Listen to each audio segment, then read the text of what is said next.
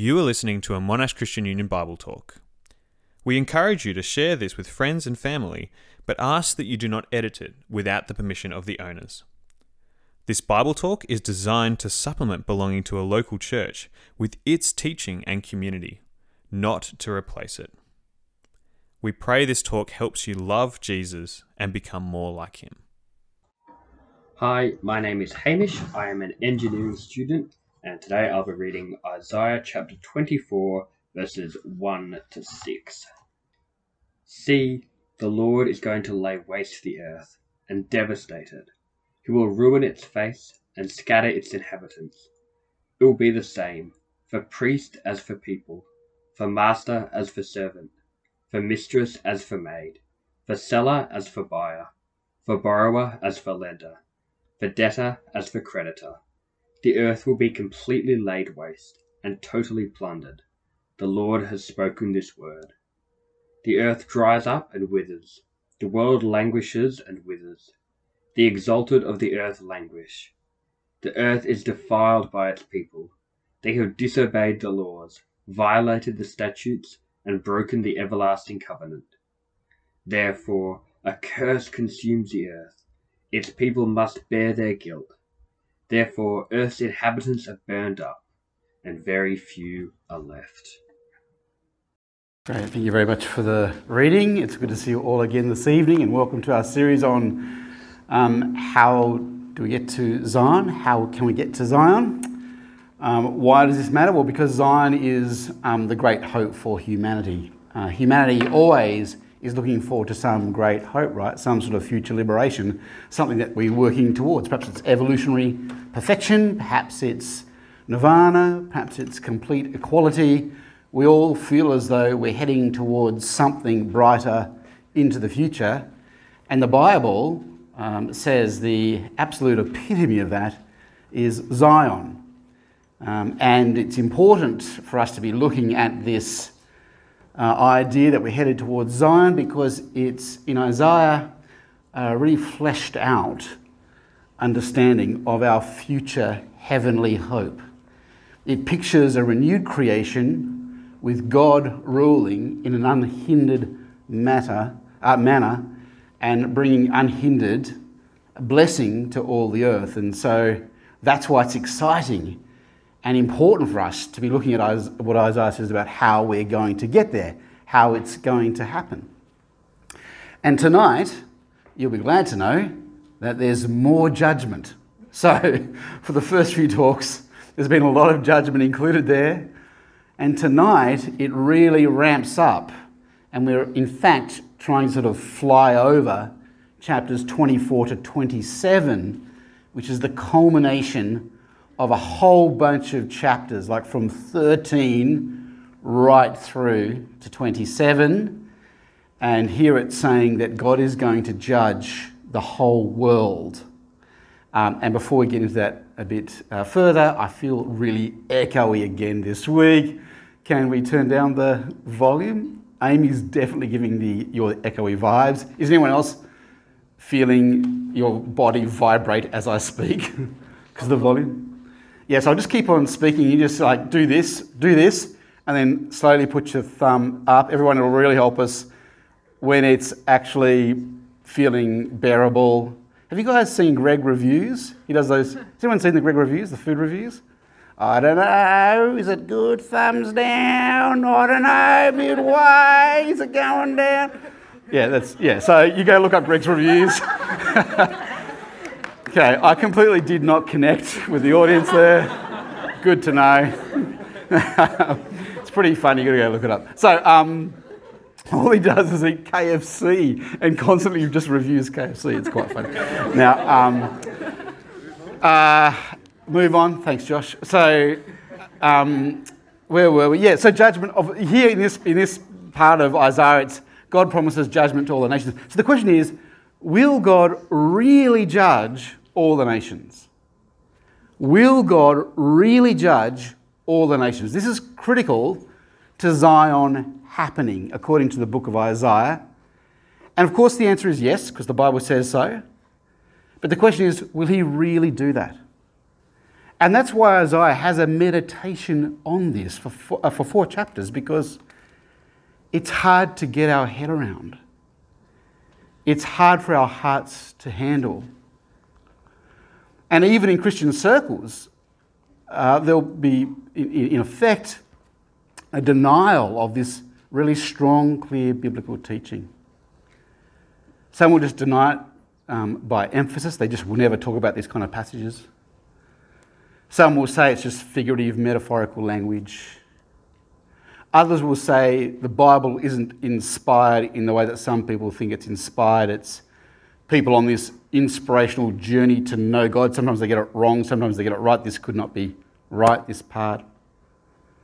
Others will try and be more faithful with the plain reading of Scripture and go, yeah, it's real, judgment's real, but of course no one ultimately will be lost. It's real, but actually God will, in the end, save everyone. There'll be a universal salvation which cancels out a universal judgment event. And so, and I understand it. It's hard, isn't it, to accept that God will judge all the nations. I had a friend who I co-led the youth ministry in our church with for several years. She, in fact, became a Christian under my sister's ministry. She used to go into the schools in Hobart, and this woman was part of one of the Christian groups, and she became a Christian. So came to our church, ended up helping me with the youth group. She was a wonderful person, really strong faith, great teacher, good at loving the kids. Her family was lovely as well. Her mum was intelligent, smart, really warm. She had a good relationship with her daughter. But that was her undoing. Her name was Jen. She worked with me. And she just couldn't accept that God would judge her mother, because her mother was wonderful in every way. She just didn't buy into the Christian thing. She just didn't accept it. So her daughter and her parted company at that point, and she just said, this can't be right. A good God wouldn't do that. And it makes sense, I think, to have that reaction. That's a really appropriate emotional reaction, and you'll see that in the very words of Isaiah from Isaiah himself in some of the passages here tonight. But I want to say yes, God will judge the nations. And the reason why he'll judge the nations is because his judgment is guaranteed. It's going to happen. It's good, as in it's right, it's upright for him to do it. And it's glorious. It's what we need for Zion to happen. And it's glorious.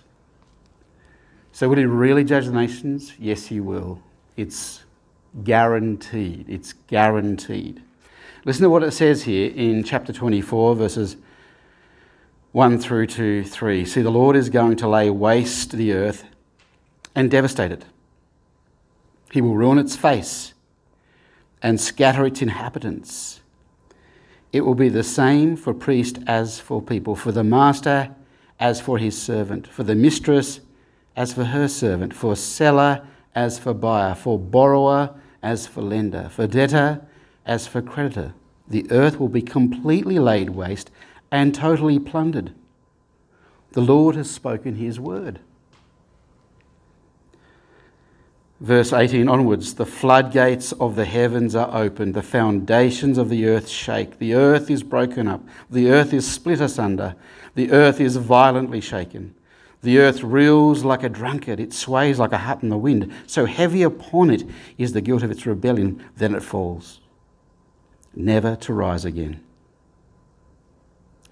In that day the Lord will punish the powers in the heavens above and the kings on the earth below. They will be herded together like prisoners bound in a dungeon.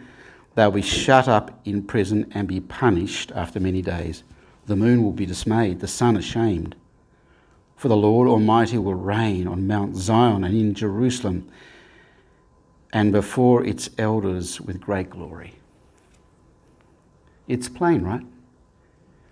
A universal cosmic judgment.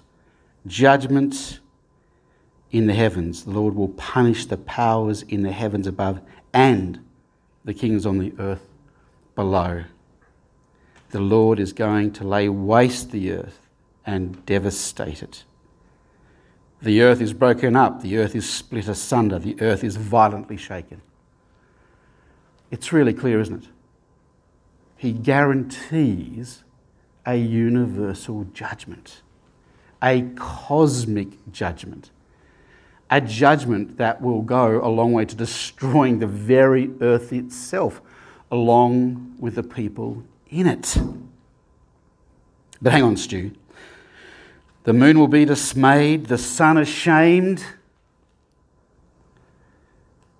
We don't take that literally. Why would we take the whole passage literally? Isn't it hyperbole? Isn't it just a shot across the bow, a warning? God is angry, he feels like judging the whole earth. It's poetic. Read it in context. People will say that. I get it, we want to duck and weave. This can't be true, can it? But it is actually plain, isn't it? Jesus says, destroy this temple and I'll raise it again in 3 days. Destroy this temple and I'll raise it again in 3 days. He's speaking figuratively. Yes, he is. But he's also speaking literally, isn't he? We know that. And similarly here, and it's just a matter of reading literature properly, right? You can say things poetically, but truly, things figuratively, but literally. It's trying to give us powerful images here to say this is truly horrific. Even the sun can't bear to look. Even the moon cringes. It's poetic language, but it's saying a judgment so horrific, so broad, is guaranteed that nothing and no one will escape. The same will be for the priest as for the people, for the master as for his servant, for the politician as the 7-Eleven worker, for the nurse as for the street sweeper, for the kid as for the adult. Everyone will be judged. Will God really judge all the nations? Yes, he's promising he will. And I guess if you're tempted to try and sort of somehow dismiss this, let me say this to you. When this does happen and we stand before God, should we feel shocked? When this actually happens, will we be able to say to God, but we didn't know, you never warned us? I guess the question is, can God make it any plainer or any clearer? It's not just here in Isaiah, it's right through the earlier chapters of Isaiah and all parts of the Bible. This pops up that God will judge. It's guaranteed. Secondly, judgment will happen because it's good that judgment happens. Listen to what it says in chapter 26, verses 10 to 11. But when grace is shown to the wicked, they do not learn righteousness. Even in a land of uprightness, they go on doing evil and do not regard the majesty of the Lord. Lord, your hand is lifted high, but they do not see it. Let them see your zeal for your people and be put to shame. Let the fire reserved for your enemies consume them. It's saying something really interesting and provocative here, and opposite, I think, to our intuition. Often our impulse when people in our world aren't living as we think they ought to live, we want to start with encouragement. Like putting people in prison, locking them away, punishing them is the absolute last resort, right? But we kind of want to believe in human nature.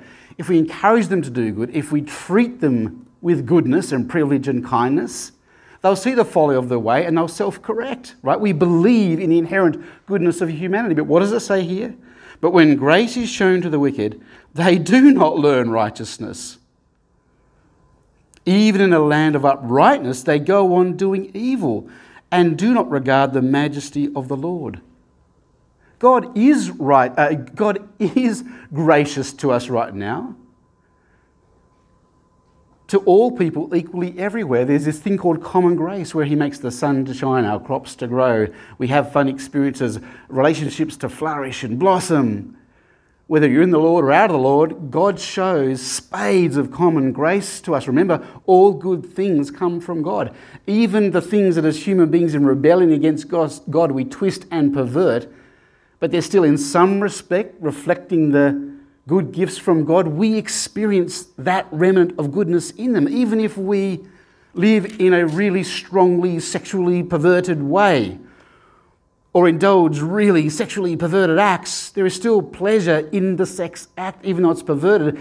And that pleasure, that joy is something that God designed to be a part of creation and that he still lets to continue.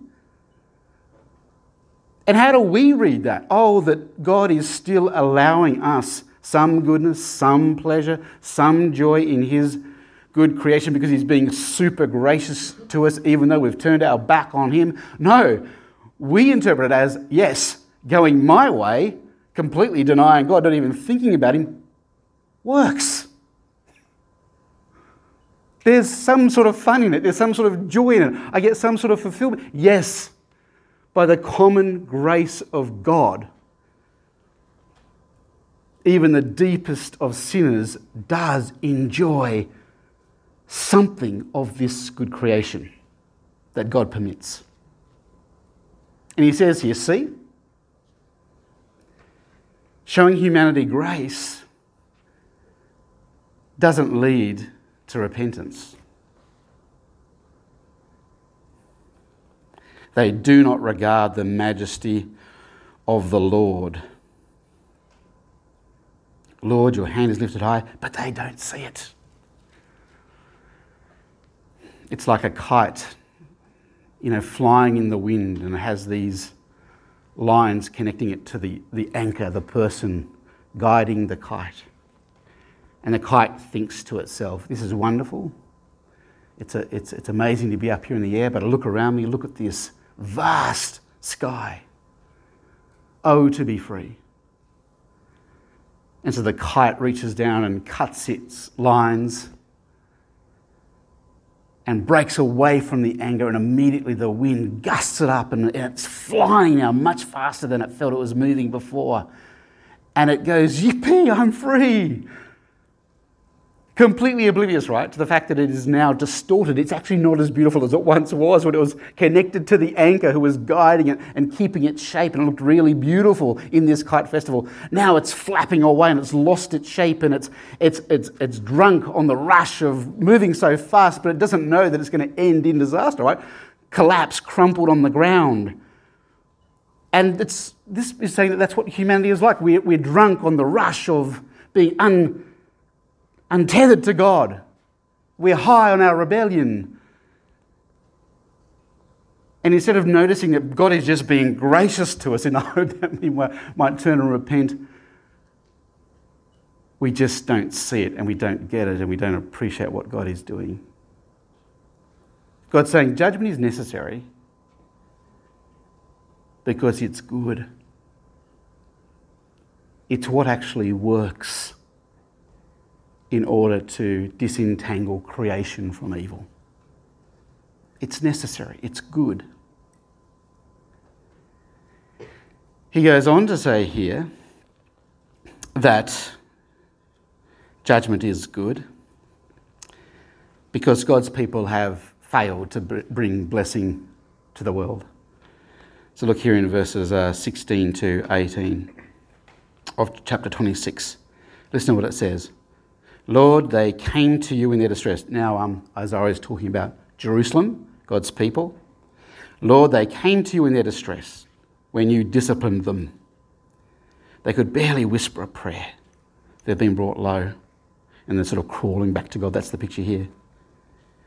As a pregnant woman about to give birth writhes and cries out in her pain, so were we in your presence, Lord.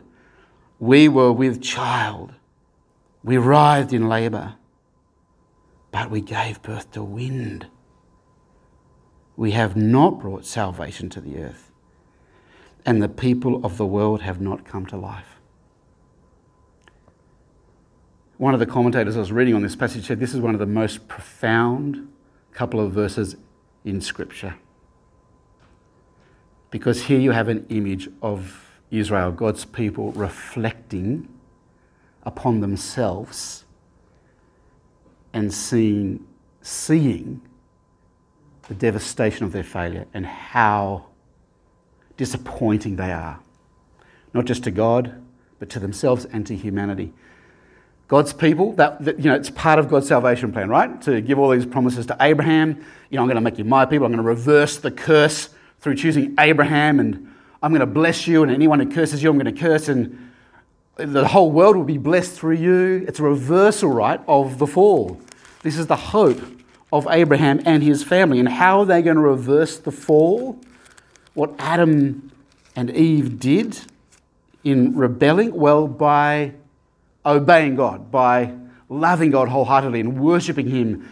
It says at Mount Sinai, when they're given the law, you are to be a kingdom of priests and a holy nation. You are to stand out as my people, radiate the light of my goodness, and you are to be a kingdom of priests. That is, mediate me to humanity. God is saying, my people, mediate the relationship between me and humanity. Be a go-between and a representative. Draw people to me through your goodness, through bearing my image as Adam and Eve should have together. But they failed dismally. So they're pregnant with hope, right? They're pregnant with hope, this nation. Maybe they can bring salvation and blessing, but they fail dismally.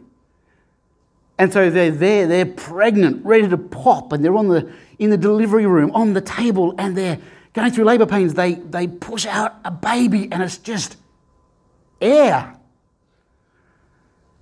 It's depressing and disgusting and weird. It's like instead of... No, I don't want to say it. It's just a really gross scene. Now, when I'm with my... this really connects with me because I'm a father. I have 3 children. I've been through that whole experience, being whirled in, my wife heavily pregnant. How devastating it would be. I understand it. It resonates with you guys, I guess not so much. You don't really connect. Think of Tickogram, and you've got a portable phone device, and you've captured a moving picture on your portable phone device, and you try to download onto Tickogram, and you press go, and it doesn't work. How devastating would that be for you? Am I connecting with you? Do we feel like we're connecting? I get you guys. But the picture here is of incredible disappointment. So God's people failed. Where they were meant to succeed is this great salvation through obedience. That is part of God's overarching plan, right? And the point here is that humanity, not even the best of humanity, can reverse the curse. That's the point. And that's ratcheting up this argument that God, He needs to judge the nations. He needs to judge the nations. Even His own people didn't respond to His lavish, gracious, loving kindness by being inspired to obey. Not even His own people responded positively to His grace. How much more the nations? Do you understand?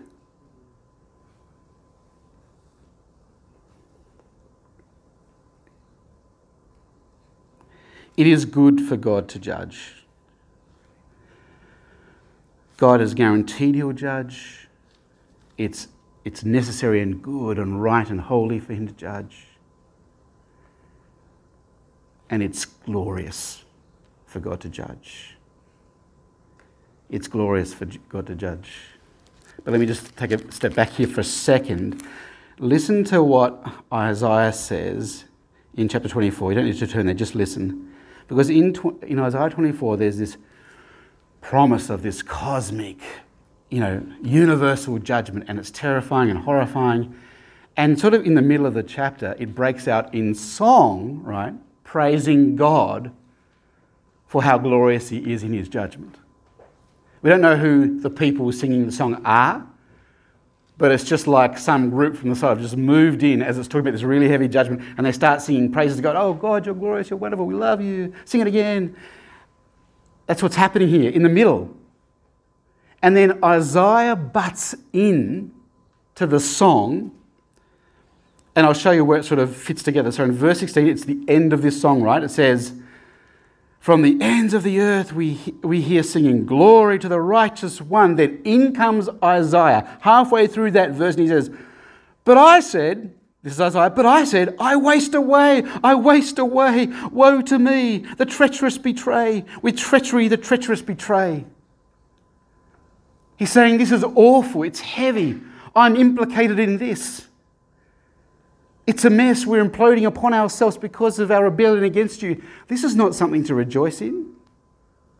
But it is glorious what God is doing. But it is also, we get, and Isaiah gets, and Isaiah expresses, it is at the same time, it is deeply troubling and disturbing and horrifying. But it's because it implicates us. And it's because we're blind to the horror of our rebellion against God. The fact is that the worst sin we can think of imaginable, something like murder, something really horrible, the worst sin that you can think of is in fact trumped by what you and I do on a daily basis in denying the godness of God. Because just like that kite can only have beauty and metaphorically life by being connected to the anchor, it's the only way possible for humanity to flourish. Same with us. And when we sever that tie with God, and we march our own way, we are a part of a humanity just marching off the cliff like lemmings. And God says it is horrific to do that. It's mass murder to do that. Your destiny is destruction, and you're all part of the same band, marching in the same direction. Don't you get it? So it's both horrifying but glorious. And that's what's going to happen. And so it says in chapter 27, it sort of puts a spotlight on the glorious outcomes of God's judgment. In chapter 27, it says, "In that day, the day of judgment, the big cosmic judgment, universal judgment, the Lord will punish with his sword, his fierce, great and powerful sword, Leviathan, the gliding serpent, Leviathan, the coiling serpent. He will slay the monster of the sea in that day." Leviathan is a mythological creature, a monster of the deep sea. And it's a cross-cultural symbol of evil in the world. The ancient Near East knew of Leviathan. It was in other mythologies in the ancient Near East. This is God's way of saying that thing that everyone identifies as the evil that needs to be gotten rid of, God will mow it down. What is the Leviathan in our neck of the woods? What do we think needs to be killed off in order for us to reach Zion? Humanly speaking, well, I think maybe inequality.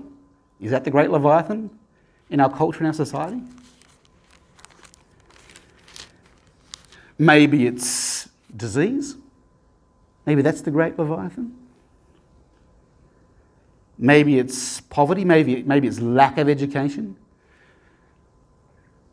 Maybe in the East it's Western ideology, I don't know. Whatever it is, there are these things that we say they're crippling our society. We've got to get rid of them. We've got to deal with them. And here it's saying, yeah, they're all Leviathan, and God will just cut it down in one fell swoop. Gone. Evil gone. Because of his universal judgment. It implicates us human beings, but it also gets rid of sin, sickness, death. That's a good thing, isn't it? This gets rid of sin, sickness, death, the great Leviathan. And in that day, it goes on, sing about a fruitful vineyard. Now remember back in, I don't know what talk 1 or 2 or something, we looked at the vineyard, God's vineyard, that he carefully tended and planted, but it produced absolutely zero fruit. What a disappointment. The same things it's saying about the pregnant woman just giving birth to wind. Israel, God's people, massive disappointment. But here it's saying at the end of judgment, sing about a fruitful vineyard. I, the Lord, watch over it. I water it continually. I guard it day and night, so that no one may harm it. On the other side of judgment, God will have a people who he loves and protects and who are truly holy and do produce fruit, and it's glorious and wonderful. It's a new humanity in a new creation it's looking forward to here, a new Jerusalem. And he says, I am not angry with this vineyard. If only there were briars and thorns confronting me. The briars and the thorns stood for Assyria back in the earlier chapters. And he's saying, oh, if only they could come again so I could defend my people because I love them. And then it goes on, if only there were briars and thorns confronting me, I would march against them in battle. I would set them all on fire. But wait, verse 5, or else let them come to me for refuge. Let them make peace with me. Yes. Let them make peace with me. In days to come, Jacob will take root, Israel will bud and blossom and fill all the world with its fruit. That is so beautiful. On the other side of judgment, I'll have these beautiful people with my people, and I will just long to defend them against the nations because I love them so much. But you know what? Even better, let Assyria come and find refuge in me. Oh, that's better. I long for that, actually. I want to destroy them because I'm so jealous for my people, but actually, no, something even better. Join in with my people. Oh, that the nations would find refuge in me, says God. This is glorious, what God's judgment leads to. And it's the only way. And the reason we hate it so much, the reason we think it sucks, is because we're not used to being confronted with the raw truth that we are a part of the problem and it implicates us. But it's beautiful and it's glorious. So what? Well, 2 things in concluding and finishing. So what? Well, first of all, don't let the tricky questions distract you. Don't let the tricky questions mean that you really don't focus on the main point. What about the person who is so mentally incapacitated they couldn't possibly be aware of God or aware that they're a sinner or have any clear way of being able to seek refuge in God? What about the child who's been raised in cruelty, oppressed from day dot, cruelly oppressed in a faraway land where they've never even heard of a Bible, let alone Jesus Christ, and the kid dies at 9? Where does this leave him? What about the infant who dies at 1? Where does it leave them? This is a universal judgment. And the only refuge is in with the people of God. For us, we understand with Jesus Christ as our Saviour and Lord. Well, I simply want to say they are really good questions. They're important questions. and they're not necessarily easy to answer, and they deserve a much longer conversation. But there are a few things I know. First of all, let the main point remain the main point. God is going to judge. Remember that when God fleshes out his system of judgment in places like Romans, he makes very clear that he judges people according to what they know and what they do against their conscience. He makes it clear that that's a part of his judging system, right? We know that. That's lock that in place. That's how he judges. He reveals his justice in Romans, 1-3. And a certain consciousness about sin is a part of that system of judgment. I know that. I also know that you can only be saved through Jesus Christ. I also know that God is incredibly gracious and kind. So what happens to these cases that don't fit neatly anywhere? I don't know. And you know what? I don't need to know. I know God is just. I know he's loving. I know he's provided a way of salvation. I know he will judge. I know that he's fair. I'll trust him with the grey areas. It's good to discuss them. It's really good to discuss them. But don't let that be an excuse to not take seriously the plain reading of Scripture and what it's plainly saying. God will judge the sinner and all nations. And secondly, this does clearly present for us two options, right, for all human beings. Ordinarily, this provides just two options. One is to find refuge in God, in God's people. The other is to be under the weight of inevitable judgment. There is no third option. There's no fourth, fifth, sixth option. There's no such thing as agnosticism here according to the Bible. There's no such thing as rest in peace. There's no such thing, even when this is fleshed out further on in the Bible, as annihilation, which is effectively rest in peace. There are just two options: either actually face the wrath of God or find refuge in him.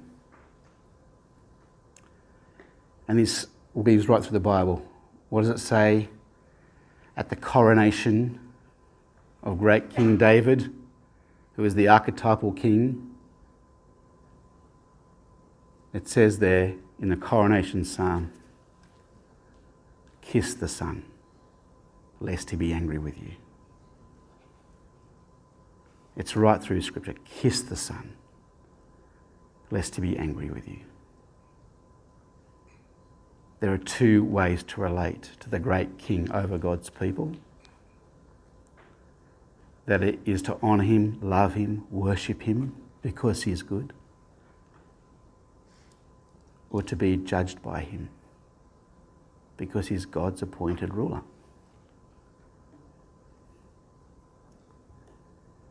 Acts, God has demonstrated to us, he's proven to us that Jesus is the one who will judge by raising him from the dead. Acts 17. There are two options. Come to him to find refuge or be judged. God will judge the nations. Amen. Let me pray. Dear Heavenly Father, it's really heavy and troubling to meditate upon your universal judgment that is inevitable. But God, we also thank you for it. We thank you that through your judgment, you do make way for a glorious new creation. And we also thank you, God, that there's not just one option, be judged and don't be part of the new creation. There is the second option, to come and find refuge in you because you're good, you're merciful, you love us even in our sin. God, please give us open hearts that our lives might be shaped by these great and important truths. In your Son's name, amen. Thank you for listening to this Monash Christian Union Bible Talk. We long to see everyone at Monash University know a disciple-making disciple of Jesus Christ. If you have been blessed by this ministry and would love to support Monash Christian Union, you can do so via the link in the podcast description.